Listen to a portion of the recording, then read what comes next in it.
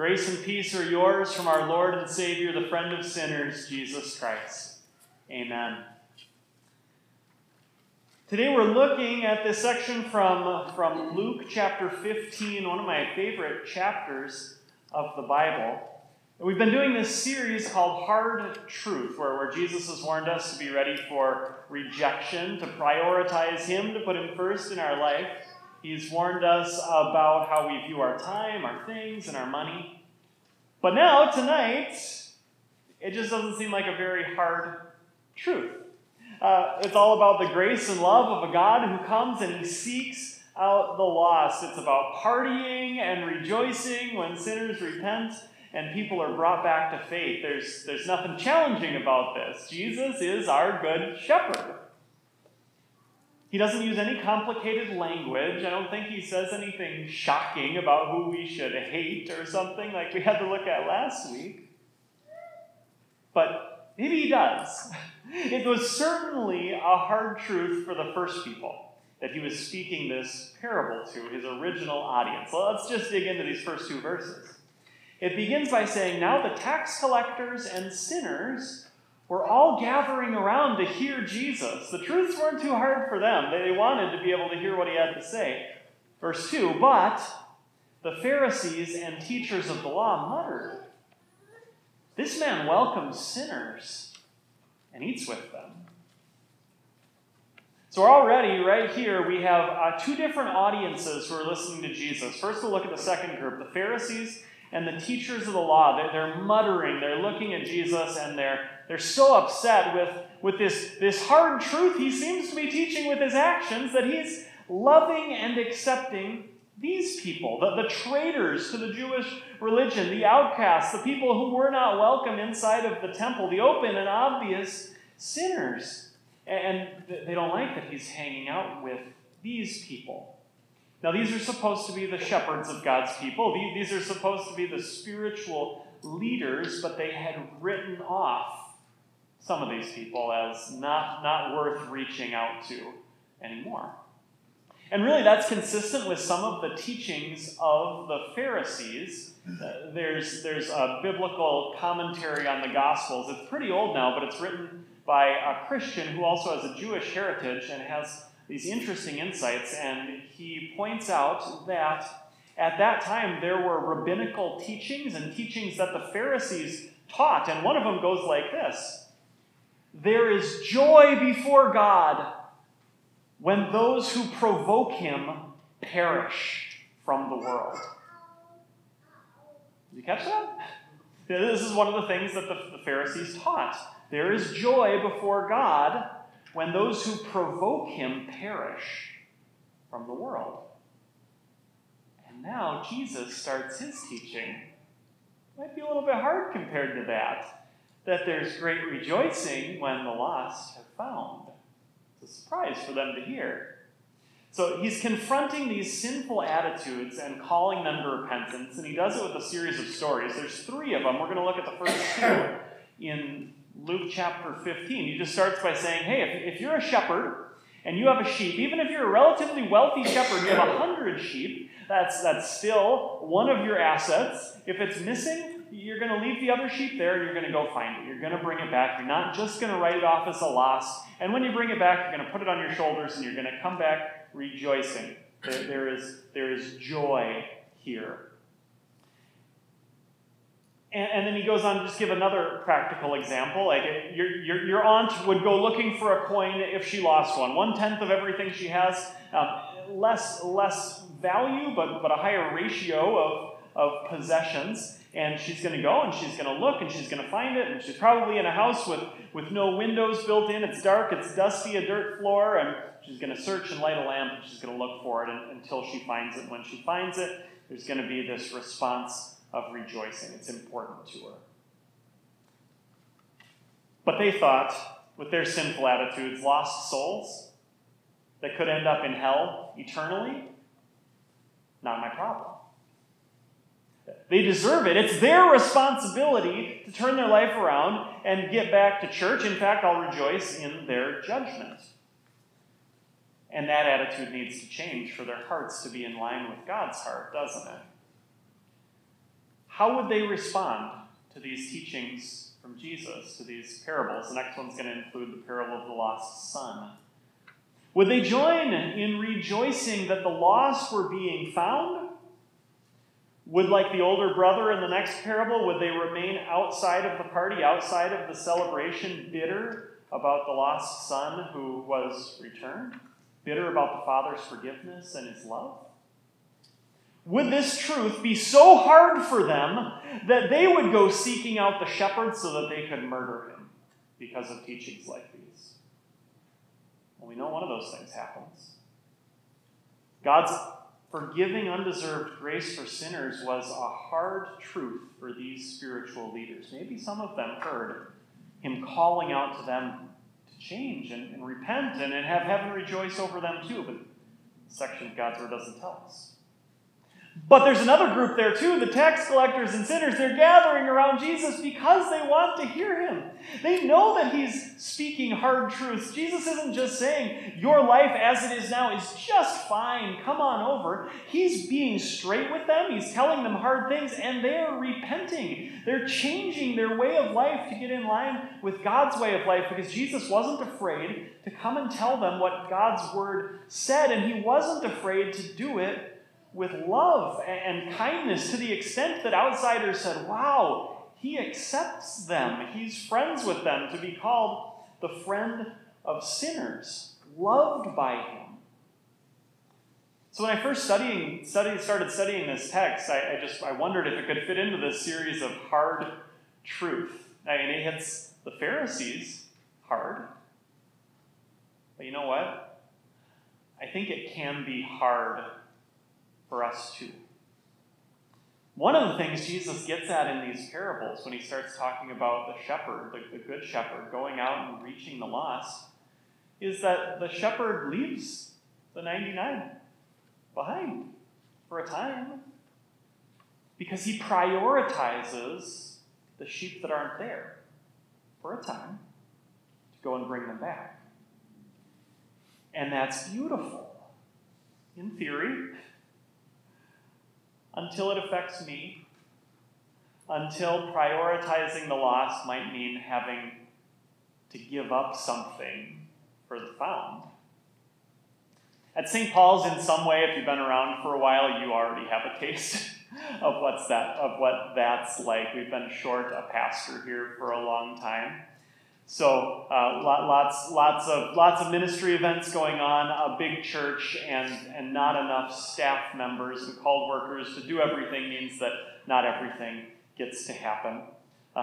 It means that good things like midweek Bible studies and cards and the Word on Thursdays, just some of them aren't happening or not by one of the called pastors here anymore. Prioritizing things for St. Paul's. Over these years, we've prioritized things like campus ministry for college students. One pastor here, and he's spending a bunch of time on campus ministry, which means there's just not as much time to spend on some of the other ministries. And when we don't have the staffing in place, it means that some of the core congregational, educational, and personal ministry doesn't happen. And that can be hard, especially when it affects you.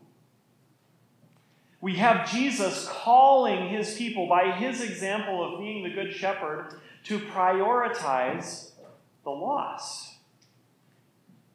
And sadly, we haven't always done a great job of that as a congregation either, and personally too.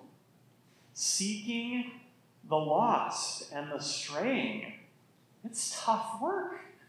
Think about the woman who lost the coin. What does she do? She lights a lamp, sweeps the house, and searches carefully, because it's not obvious where the lost coin is. It's a lot of activity. The shepherd had to physically get out of the sheep pen, had to get out of the office and go and search for the lost sheep and search until he found it.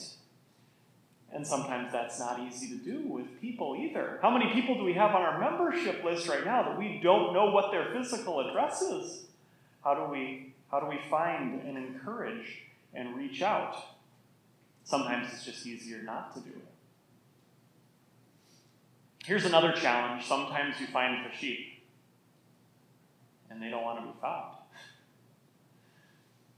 Sometimes that happens too.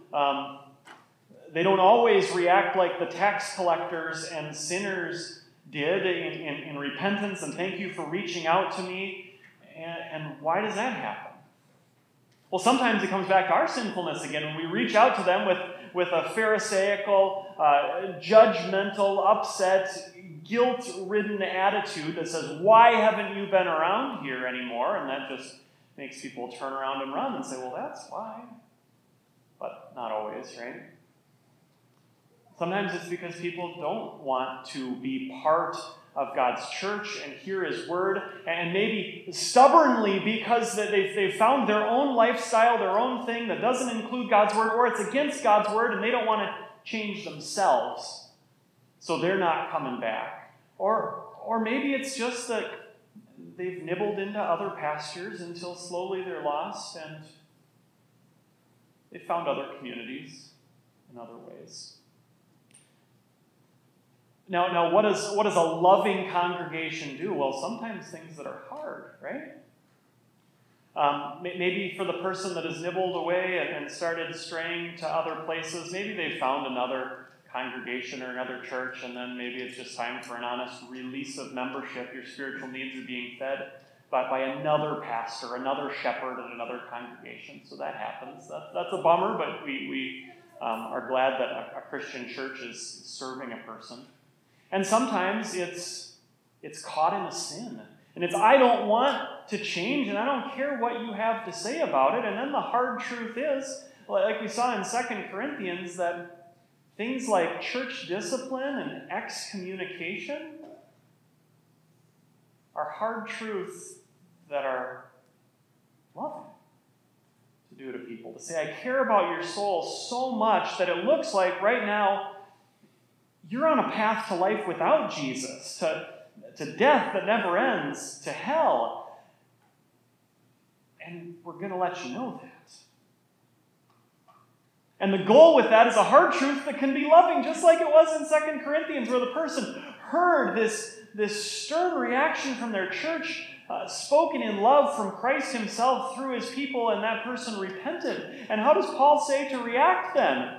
Not to just sit there and continue saying, no, cry more tears, but receive him back with forgiveness and with love and restore him completely. That's what forgiveness is, because the angels in heaven are going to rejoice about it, and Jesus is rejoicing about it, and God the Father is going to rejoice about it, and the congregation come back together in joy.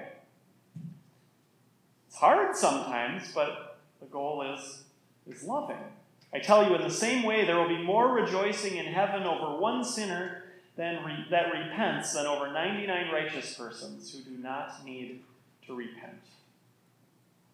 Seeking the lost is hard, but it's worth it. Prioritizing the lost was worth it to Jesus. One by one, Jesus still today is calling his people back through word and sacrament. Even faithful people coming together and gathering in church, starting out with the confession and the absolution, where we hear that our sins are forgiven. He's rejoicing over us. Today we see just how much Jesus cares about just one soul, one dearly loved child of God. And remember, it's not the perfect sheep, not the perfectly obedient sheep that he runs after, but the straying sheep, the rebellious sheep, the disobedient sheep, the one that slowly made their way into lostness. And if he cares that much about just one, how does he feel about you? Oh! This is the shepherd who loves you enough to speak to you through his word and seek you through his word. He loves you enough to lift you up onto his shoulders and carry you home rejoicing. Loves you enough to not just lift you up, but to lift up all of your sins, every single one of them, and carry them to the cross, where the good shepherd became the lamb of sacrifice, so that sins could be punished once and for all there, instead of on us. Every time we strayed, every time we ran away, every time we looked down on others, every time we felt smug about how great we were and how lucky God is to have us on his team, he took all of those sins, every time we avoided seeking the straying, to the cross. and was punished for them. We are sought out and found. We are safe and sound. And now Jesus calls us to join him in searching for the lost. And we can do this together. Jesus is with us as we go with his word. He makes that promise. Surely I will be with you always until the very end of the age. So what are some ways that we can follow Jesus' example and go with him to reach the straying? Outreach to the non-Christian or the pre-Christian, hopefully someday, or the straying is the job of the called workers and of the congregation. We both work together on this. I read through this text and started studying it on, I wrote in my manuscript Monday, but it was probably Tuesday since Labor Day. I wasn't doing very much. Started looking through this and it just nailed me. It's like, that's what Jesus cares about, and he's talking to me. And I haven't been doing that. I think I've got lots of good reasons for not making regular calls on our people who aren't always here. I mean, if you looked at the September schedule, it's bonkers. It's crazy. We've got so much stuff going on, but God's word told me I have to do something this week. So I called about 20 families just to check in and see how people were going, and you know what? That's not real hard to do, especially when there are so many things going on. You can just call and you say, hey, how's it going? Have you signed up for the church directory photos yet? Did you hear about the Sunday school coming back this Sunday? You and the kids' Bible studies, Sunday schools. There's a mission fest on next Sunday where we're having a world missionary come and tell us about what's going on, and an outdoor worship service. And next Friday, a block party. Come and have some food with us. Just little ways to be able to check in and then have the opportunity to see how people are doing. Got to have longer conversations, some in person and some over the phone with people that I just haven't seen in a while, and get to check in and see where they're at and encourage them and see what we need to do for that next step. Sent about 150 texts, personalized texts to college students, inviting them to come to the Beacon campus ministry and then to church. I don't know, that was 2 hours of texting. Maybe that was a waste of time. But there was at least one person who texted me back and said, hey, Pastor, you said in the beginning of the year we could meet up and talk, right? Can we do that? Yeah, just one. Seeking the lost takes a lot of staff time that we're short on. Yes, the vacancy. Even when it's filled, I'm concerned we don't have enough staff to accomplish all the ministry that we have on our plate between St. Paul's and our educational ministries that we support. I remember when we were talking about expanding to 2 pastors in Iowa where I served last. They were doing a multi-site in 2 different cities. And people asked, why do we need 2 pastors for that? Aren't there lots of congregations that have one pastor serving 2 congregations? We usually call them dual parishes, something like that. And the mission counselor at that time said, yeah, that's possible, but usually those congregations are doing maintenance ministry. They're doing church and Bible study, and there's not enough time for that pastor to do a lot of outreach and Bible 101, Bible information class, and be able to really grow a church and seek the lost. And right now we're at the point of maintenance and praying that God blesses us with more people so that we can do more gospel-focused ministry. And have staff who can then train and work with the members to also increase and multiply ministry. Because really, if you think of some of those calls I made this week, hey, have you heard about the church directory? That's not something a pastor can only do, right? So we may be thinking, well, how can I be involved in Jesus' mission to including reaching for the straying? And there's simple ways to start. Like this week at St. Paul's, there were 4 or 5 people that were just calling through our church directory and inviting people to sign up for the new photo directory and just checking in and seeing how they were doing. That's easy stuff. There's our new discipleship group meeting under our elders, who's just going to make it a regular habit to a handful of times a year. Just call everybody and tell them what's going on and be able to have a little touch point and see how are things going. How can we serve you better? And then when there's tougher stuff, call in the elders or the pastor or staff minister to come in and be able to be part of that conversation. On a really personal level, as you hear what Jesus is saying through this seeking the lost, you might just ask yourself, who are your friends and your family members that you could describe as straying, who haven't been in contact with the Word and sacraments for a while? And you might just ask yourself, how can I encourage them? And there's a lot of easy things to invite people to. It can start out with a block party with live music. Hey, there's this band playing on Friday in the church lawn. Want to come and eat walking tacos with us? And then 10:30 service, they're playing outside again. Would you like to come back for that? It's easy. And when it gets tricky, there's church leadership and there's pastors that can come help out in those ways too. When we see how Jesus prioritizes the lost and the straying, when we join Jesus on his mission of seeking and rescuing the lost, when you get just a taste of heaven's joy when people repent and return, I think we do start to realize that this isn't such a hard truth. The lost are found. Amen.